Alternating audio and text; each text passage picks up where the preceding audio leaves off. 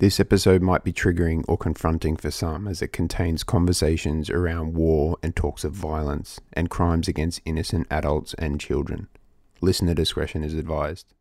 If you need some background as to how the war in Ukraine started, refer back to episode 1, season 2, where I shed some light on the events that led up to this tragedy beginning.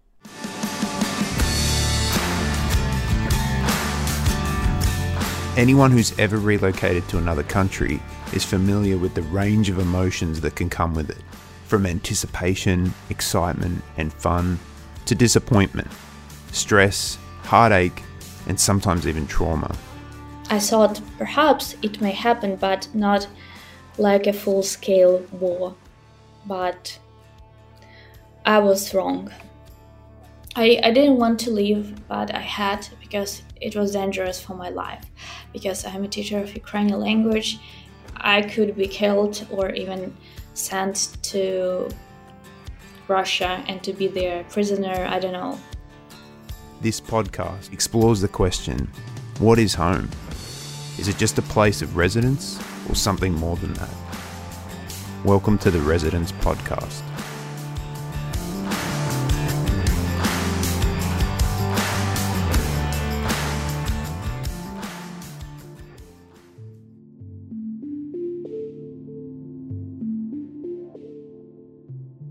When the war in Ukraine had just started, it was impossible to look at any news site or online account without being confronted by imagery and information of this rapidly unfolding nightmare.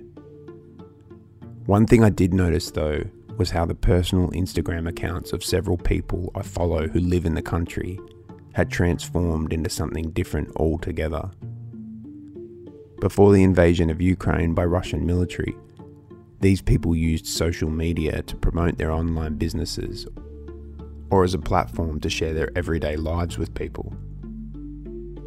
What they quickly became, however, was a way for these people, these regular people living regular lives, to raise awareness about the horrors of their new reality.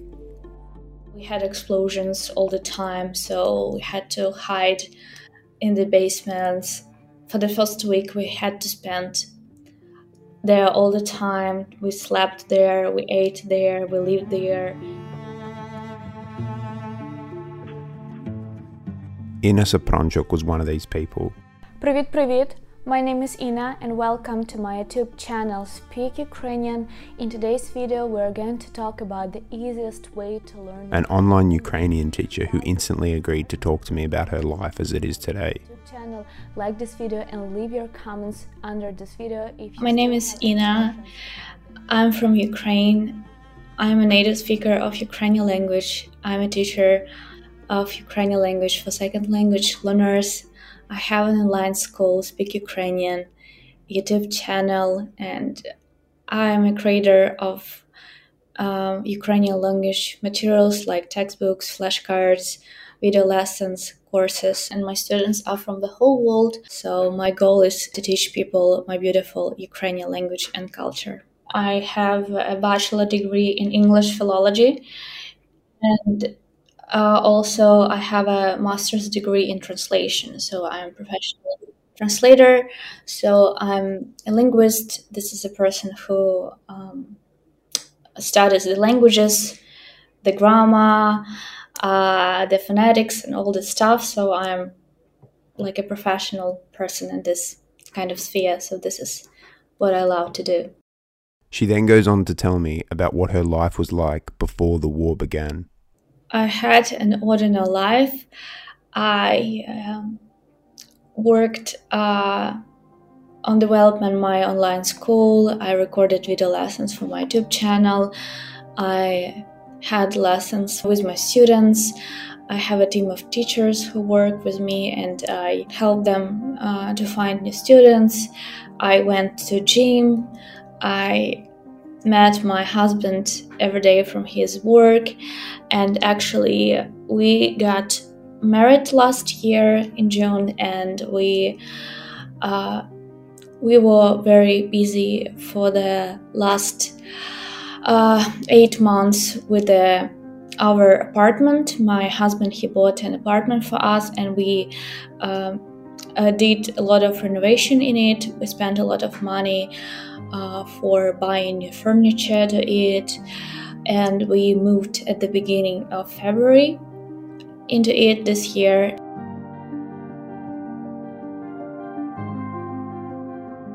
We just lived there 2 weeks, and then war came into our motherland,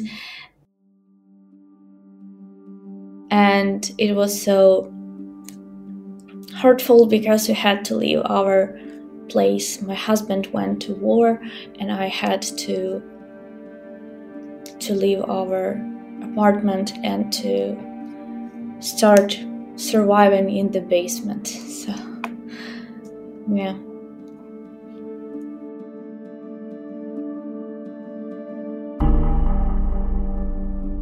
As was the case with many people in the country, events leading up to the invasion had left a feeling of uneasiness, of concern. But like Inna, many of these people couldn't have predicted how quickly the situation would escalate and how far it would go. I had a feeling from the beginning of this year that something may happen very serious.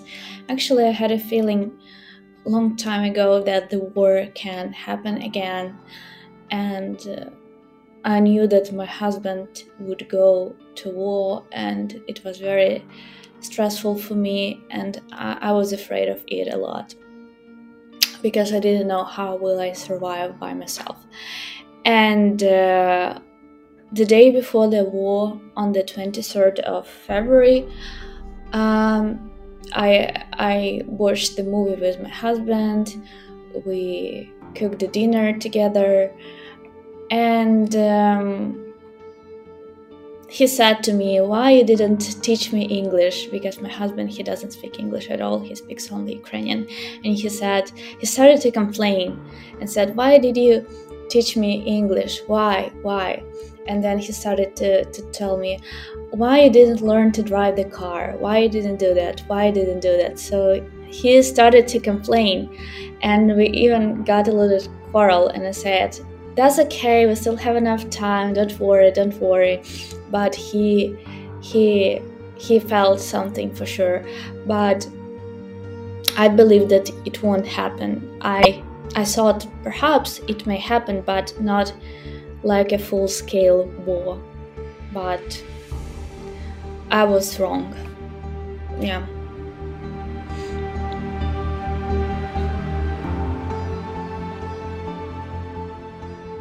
Beginning in February 24, 2022, in the eastern Ukrainian area of Donbas, Russia launches a full-scale invasion of Ukraine.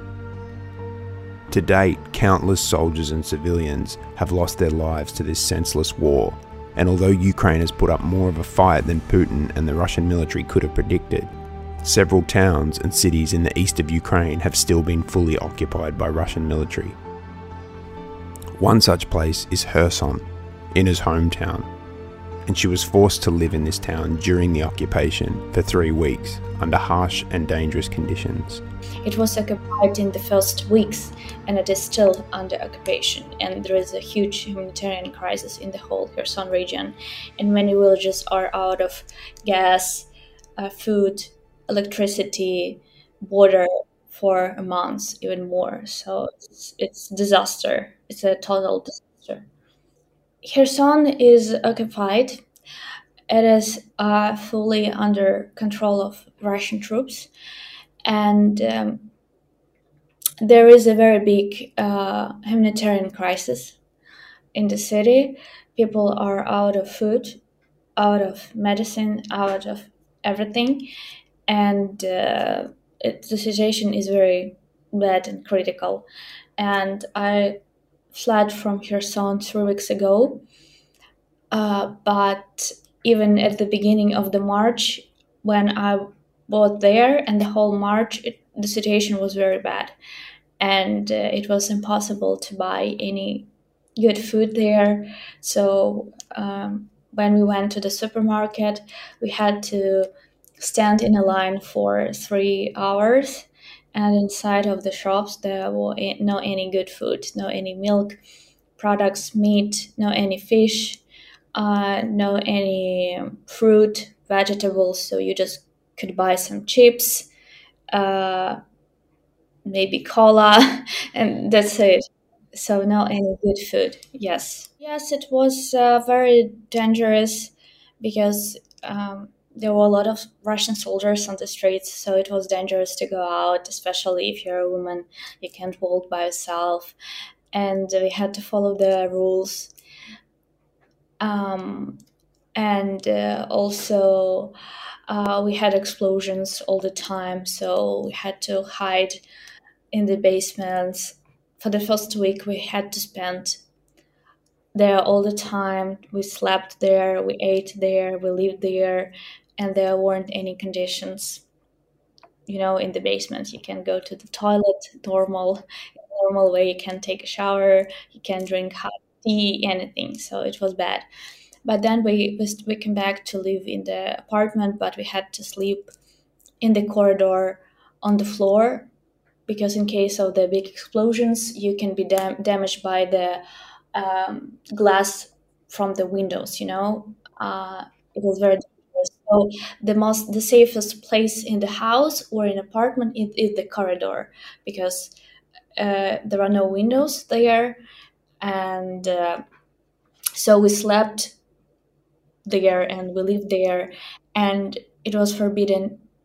And actually, it was much safer to turn off the light when it was already dark, because we don't want to show Russians that we are here in this apartment, because you can see that you are there and they can shoot directly into your window. So all the time we spent a lot of time without the lighting. We just turn it off, and we closed the windows with all the time. So we spent all the time in the darkness. There wasn't any light in the apartment, so we lived this kind of life there in Kherson. So I couldn't go out for a week, for example. I had to stay in the apartment all the time. So it was difficult, because I felt like I'm out of energy all the time. I want to sleep all the time. I don't have energy. I don't have strength because I don't go out. I can't see the light. I can't smell the fresh air, and because of that, I felt a little bit weak, and I wanted to sleep all the time, and I wanted to eat all the time, because we didn't have enough food. How would you get food and supplies? How did you do that? We had a male friend, who tried to get some food for us. And my friend's parents, they live in the private house, so they had some storage. They had some food in their fridge, and they have like chickens, pigs, so they had homemade food, So her parents brought us homemade food, and our male friend, he got some food for us. So here how we survived.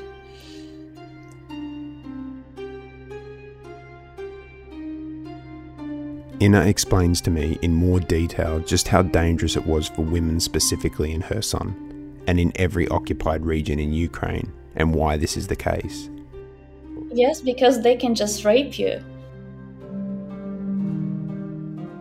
You know that in the occupied region, there are no any policemen, no any law. Law doesn't work at all. So you can be just raped and killed.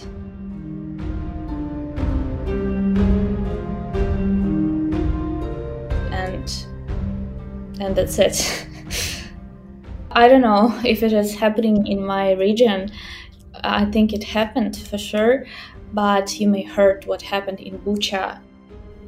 Bucha is a small town just outside of Kyiv that in April 2022 became famous around the world when graphic images of a massacre were released after Ukrainian forces were able to liberate the region. What emerged were pictures of bodies strewn across muddy streets amidst the rubble of destroyed houses and burnt-out military vehicles. Many of these victims had been bound by the hands and executed, and were proven to be civilians. Many women, kids, small girls, boys were raped by Russian soldiers. It is so horrible. When I read this news, I felt very bad about it. I couldn't feel good for a long time after this news. They were shocking. Yeah, horribly shocking.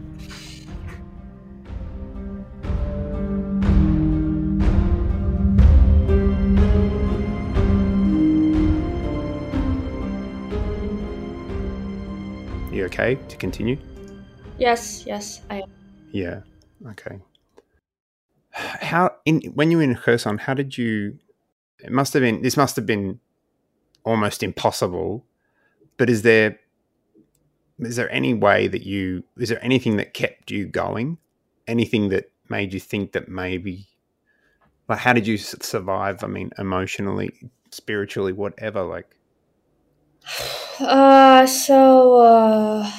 It was difficult for sure, but I wasn't alone. I was with my friends, and I was very happy to be with them. Because if I was alone, it could be very bad, of course. But I was together with them, and with the kids, and with the dog, my friend's dog. So I felt very good with the kids, with the dog. I had to play with them, to talk to them, to make them happy, entertain them, because it was very shocking for kids and for animals too. So it was a very good distraction to be around them. And also I saw the strong spirit of my nation, and it inspired me so much to keep living, keep working. And I was in shock for the first 2 weeks. I couldn't work, I couldn't do anything. But after the 2 weeks, I was able to come back to my work, and I started to teach Ukrainian again. I started to launch my course, to take a group of students, to record video lessons on my YouTube channel, and it helped me a lot. And I saw that people need it, people want to learn Ukrainian, and I was distracted with all these things, and they helped me to be to be alive, to be strong, to stay strong. Yes. Eventually, Inna has no option but to escape, and she did so in a car with several people she knew. I just got a call from my husband, and he said that I need to flee because it is dangerous to stay there. And I just fled together with my friends, because people from Kherson, they started to flee, and I think 50% of the inhabitants left because it is dangerous to stay there. And of course, I didn't want to leave, but I had, because it was dangerous for my life, because I'm a teacher of Ukrainian language, and of course Russians wouldn't love that. And I could be killed or even sent to Russia and to be their prisoner. I don't know. So it's dangerous. Really? Is that really possible these days? Yes. Wow. Because this is what happened with Ukrainian teachers, writers, poets, artists. For many centuries, Russians tried to kill them, to send them to prison. So this is what happened here for a while. And I realized that the history repeated itself. And of course, people who, because there are volunteers in Kherson who helped people with the food, with medicine, and Russians started to kidnap them. So these people started to disappear. So that because I started to give interview to different social media, foreign social media, and of course, I told you the truth on Instagram, so of course they wouldn't like it. So I was afraid to stay there longer, and my husband say, "Is it not safe? Please flee." So because of these things on social media and yeah, because all the stuff. Because I'm alone. I was there without my husband, without my parents. I was just with my friends, with the female friends. So what could I do? What could they do? Nothing, you know. So yeah. Yeah, of course. Yeah, I understand. Yeah. Okay. So a friend called you, and you were able to flee. So did you go by car? Did you go Yes, get in by a car? car. By car. Yes, we just sat in the car and just flee. Just five of us.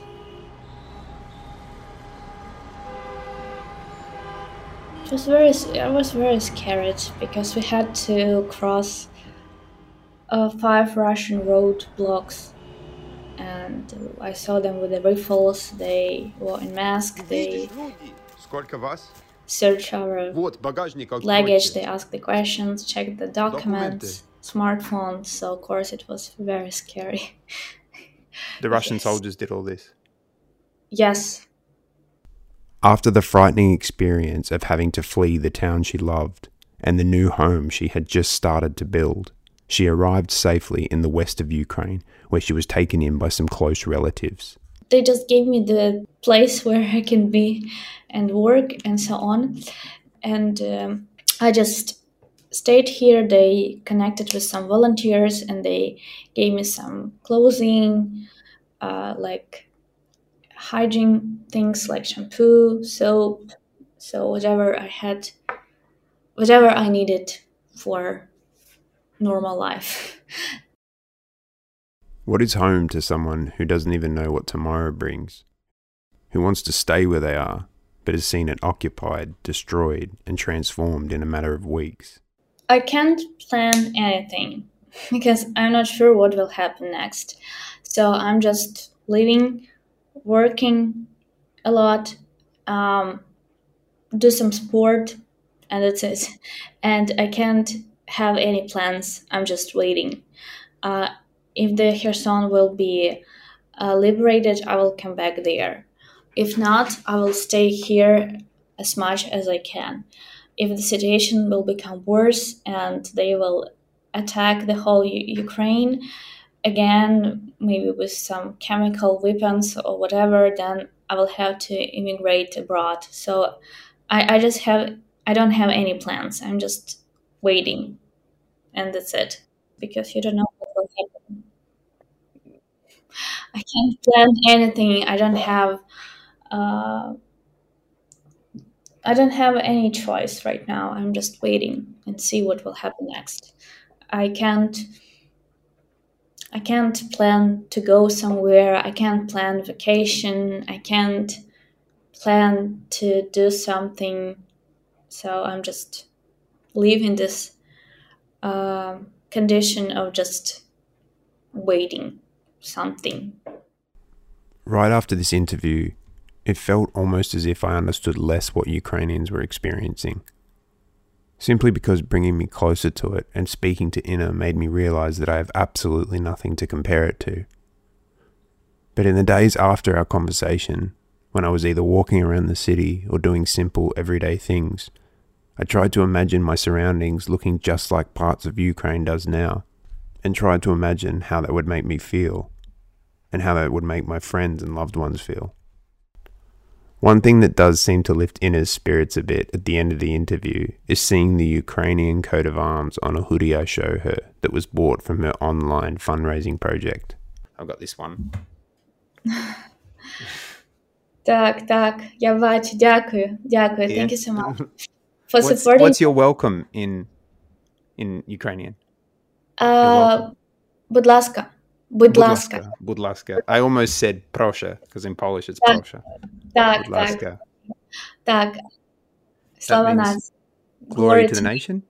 Дякую. As I was in Kherson, and I really realized and felt what it's like to be in this humanitarian catastrophe, and I knew that you don't have enough food, you feel hunger because you didn't eat enough, and I saw a lot of messages from my friends on social media that many people are suffering, especially women with kids, old people, disabled people, and I wanted to help them somehow. So I saw that some of my friends, they organized the volunteering hubs from their business. One of my friends, she's a photographer, and she has also a coffee shop. So she made a volunteer hub from her coffee shop. And another friend, she's a journalist, and she also helps people a lot. She organized her volunteering organization there in Kherson. They are very brave. These women, they are very brave, believe me, because they risk their life. And I decided to run a project, charity line store.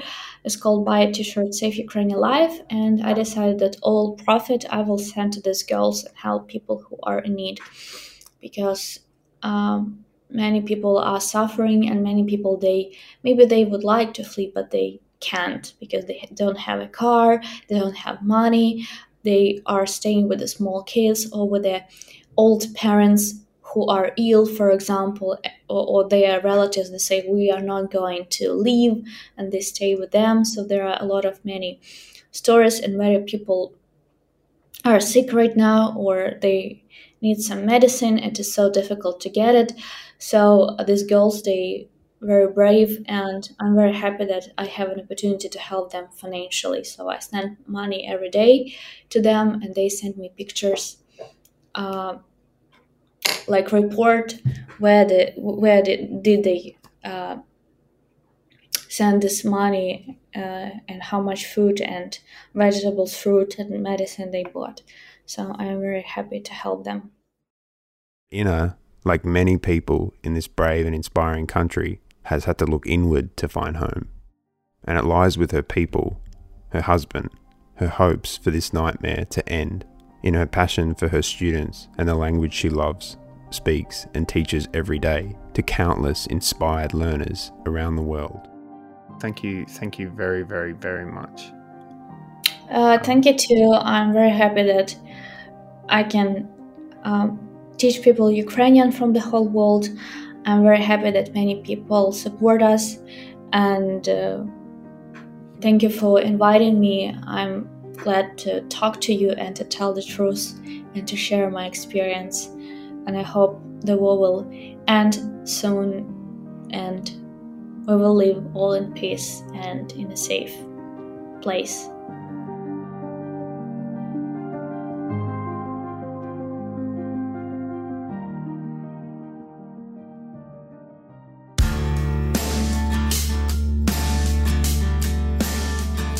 Thank you for tuning into Resonance. If you want to grab a hoodie, t-shirt, a cap, or any other merchandise to support Inna's projects, head over to her Instagram account at speak_Ukrainian_language. Also, if you want to help spread the word about stories like this, go ahead and leave a review on Apple Podcasts. It really helps. Tune in next time for another adventure on the Resonance Podcast.